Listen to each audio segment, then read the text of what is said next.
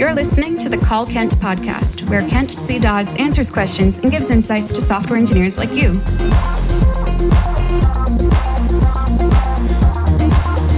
Now, let's hear the call. Hi, Kent. My name is Eric, and I have a question about test setup.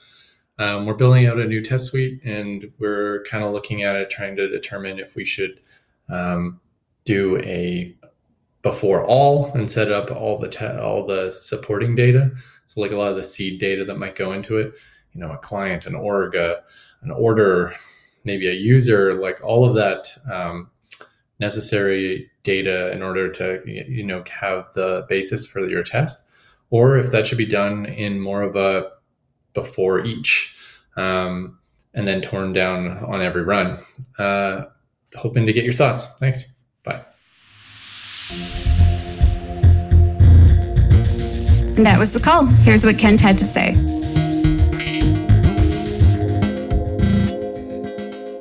Hey there, Eric. Thanks so much for the question. So this is a good one, and it's a tricky one, and there's not a single correct answer for this. There's a bit of nuance. So first of all, it's an important principle to make sure you're always thinking about is that tests should be able to operate in isolation. You should be able to run just one test by itself. It should be able to run multiple tests, and even better is if you can run all of the tests in parallel against the same database, because keep in mind that you users are not going to be taking their suite turns one at a time. They're going to be running everything all at the same time. So that is the ultimate goal, is trying to make it so that all of your tests can run in parallel at the same time.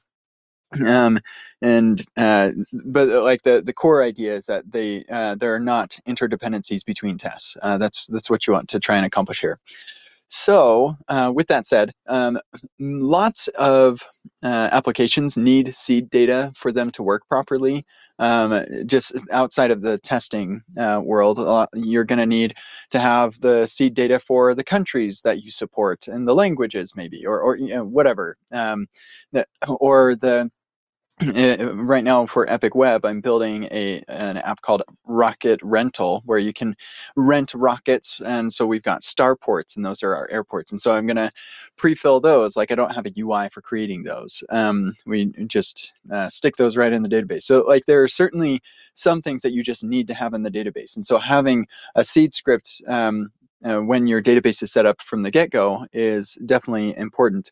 Now, whether you should seed in like test users and things like that your tests are going to use, that are going to be seeded before all of your tests run, that your tests will use, I do not personally like doing that most of the time, because it means that your test depends on something that is probably far away from where the test actually is written. And so I typically like to avoid doing that.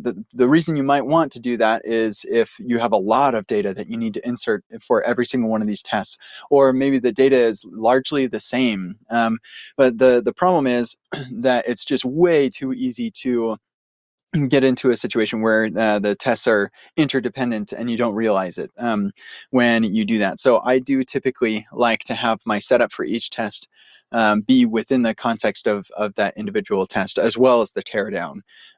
You want to make sure that you create the records and delete the records that are needed.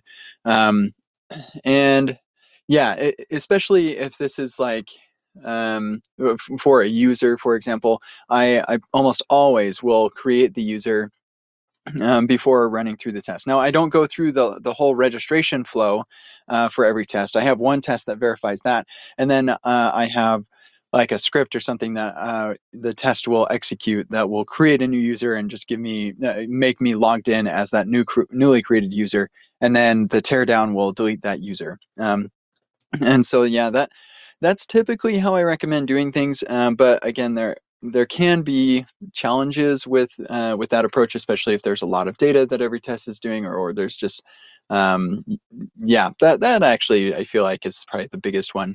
Or you feel like you're repeating yourself, but even that you can just make functions. So I would like, if I were to give a answer, I would say probably do the before each thing, but I wouldn't probably use it before each. I would just put it at the top of my test, like setup. I actually do have a blog post about that where I typically like to avoid before each if I can, and instead just use setup and teardown functions. Specifically setup functions. Yeah, so there's some nuance there that's probably outside of the scope of your question, but I will share the blog post and you can kind of make your judgment there.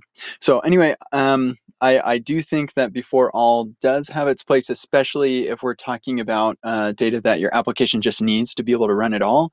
But if just a specific test needs some data, then I would leave that data generation to that test. This is kind of a co-location thought here too. So anyway, I hope that is helpful to you, and I hope you have a marvelous day.